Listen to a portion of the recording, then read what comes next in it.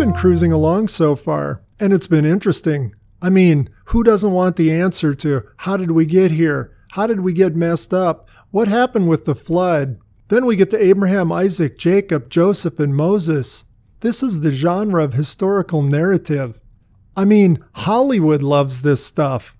Who doesn't love a great story, especially when it's a true story? Sure, the description of how to build God's tent and its construction was a bit tedious, but it's been fun. Then we come to Leviticus.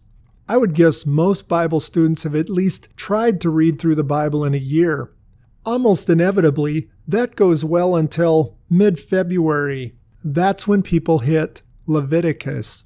I've got to warn you, Leviticus is tough. It's tough for several reasons. First, the Bible switches genres from historical narrative to something much more like reference manual fine print language. Leviticus literally means of the Levites. We discovered in God's tent, Aaron and his sons, Levites, would be God's first priests. God basically selected the line to become his priests, his worship ministers and support staff. We should just stop there for a moment and think about that. What do we know about Levi? Levi and his brother Simeon murdered the whole village of Shechem. Remember that? Levi was part of selling Joseph off into slavery. Levi and his brother Simeon were cursed at the end of Jacob's life for their bloodthirstiness, not just to men, but to animals. And we learned in the last episode, Aaron, a Levite, was responsible for the golden calf. If that doesn't communicate our Old Testament theme, guys and gals are gross, but God is gracious, I don't know what does. Leviticus was written to the Levites. It's their reference manual for how to do worship stuff. Those reading through the Bible not only bog down in Leviticus because it turns from narrative story to reference manual fine print. There's several other reasons. The first is it's highly repetitive, tedious, even frustrating. I tried to listen through the whole book yesterday, and it was brutal. Another reason is nearly all of Leviticus is descriptive. Go back to episode 12 and listen to it if you don't know what I'm talking about in the next minute. Description talks about something that was at some point in time but is no longer relevant. Much of what's in Leviticus is just, well, dated.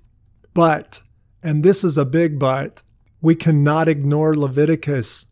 The New Testament cites it 90 times, so it's not simply description. What's contained in tedious Leviticus is a description of what happened then with deep underlying significance about God, about us, about the stomper, and what he would accomplish. So here it is, Leviticus, tough to read, but essential to understand. Maybe this word picture will help. You buy a car from someone, and he hands you the Chilton repair manual for that model.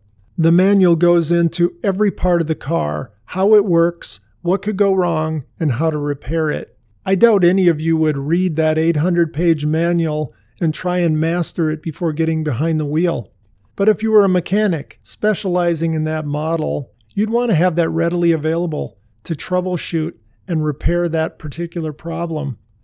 If you were the driver, you'd want to know a few things about general maintenance, how often to change the oil and rotate the tires. I think that's a good way to approach Leviticus. It was written to the Levites, the mechanics, the worship experts, so that they could help the children of Israel, those driving on their journey, to understand what was going wrong. When a dashboard light comes on in my car, I drive to a mechanic who pulls the code. After reading the code, the mechanic can tell me what's wrong and begin the repair. What a Chilton repair manual is to a mechanic, Leviticus was to the Levite priests of Israel. I want us all to slip behind the wheel and pretend we're the driver, not the mechanic. Here's the big idea of Leviticus. God is holy, we are not, and here is how sinful people can draw near to God. You can't miss the holiness of God in Leviticus. It's mentioned 87 times. And you can't miss that God's kids are sinners.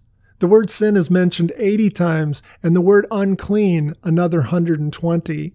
I told you it was tedious and repetitive. God is holy, we are not. Yet God said he wanted to be with his people. How can we sinners draw near to a holy God? The English term, draw near, is the Hebrew word offerings. Leviticus lists different offerings that will allow God's sinful kids to draw near to a holy God. You'll read about burnt offerings, grain offerings, peace offerings, sin offerings, and several more. When a person in the camp of Israel sinned, it's as if a dashboard light went off. He or she would go to the Levite priest, the mechanic, and have them pull a repair code.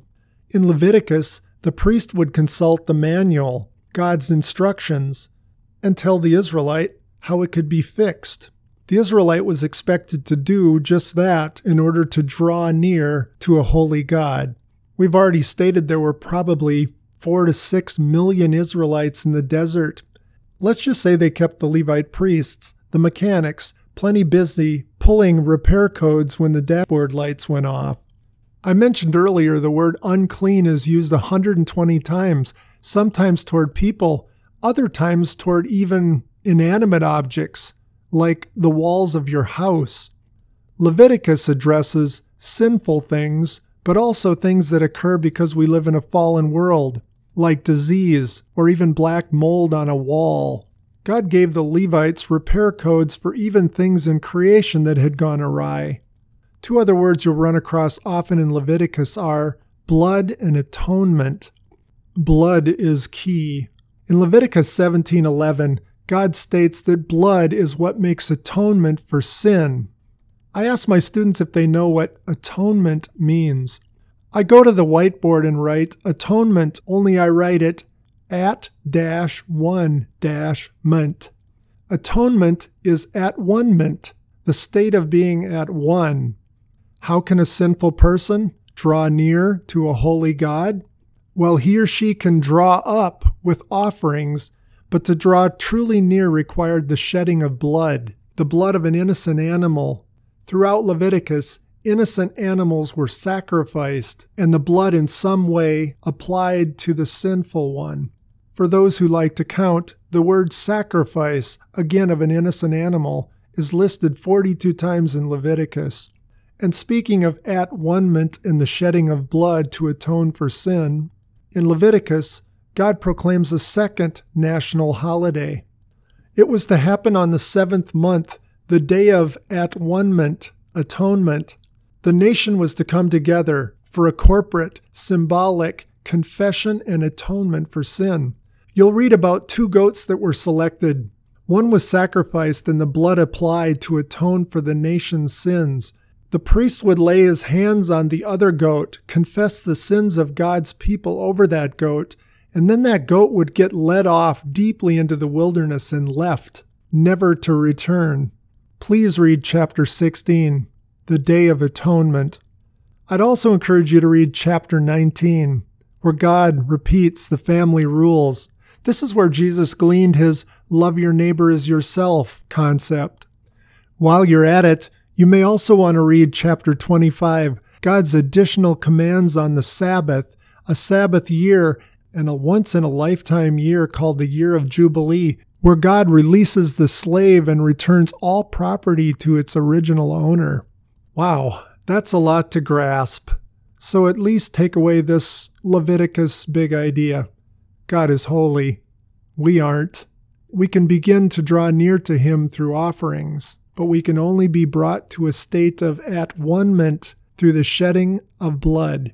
If you grind your way all the way through Leviticus, I'm thinking you're probably going to feel like I did after finishing listening to it last night. I was ground down. I felt a bit like a guy who owns a car where the dashboard lights are constantly going off and it's almost always in the shop. I mean, thinking, maybe I should just ride the bus. And in many ways, I think that might have been God's most important reason for including Leviticus in Scripture. There has to be a better way. There has to be a better way than innocent animals being sacrificed, than blood all over, just for a Band-Aid so we can draw nearer to a holy God. As we move forward in the Old Testament, I think we'll realize that was God's plan exactly, a better way. The text tells us that God gave the Levites this manual for their worship stuff over a period of 50 days, starting the day God's tent was completed. The book of Numbers tells us that during those same 50 days, Moses was working on another project, a census. God was ready to move the children of Israel toward the promised land, and he wanted an accurate head count.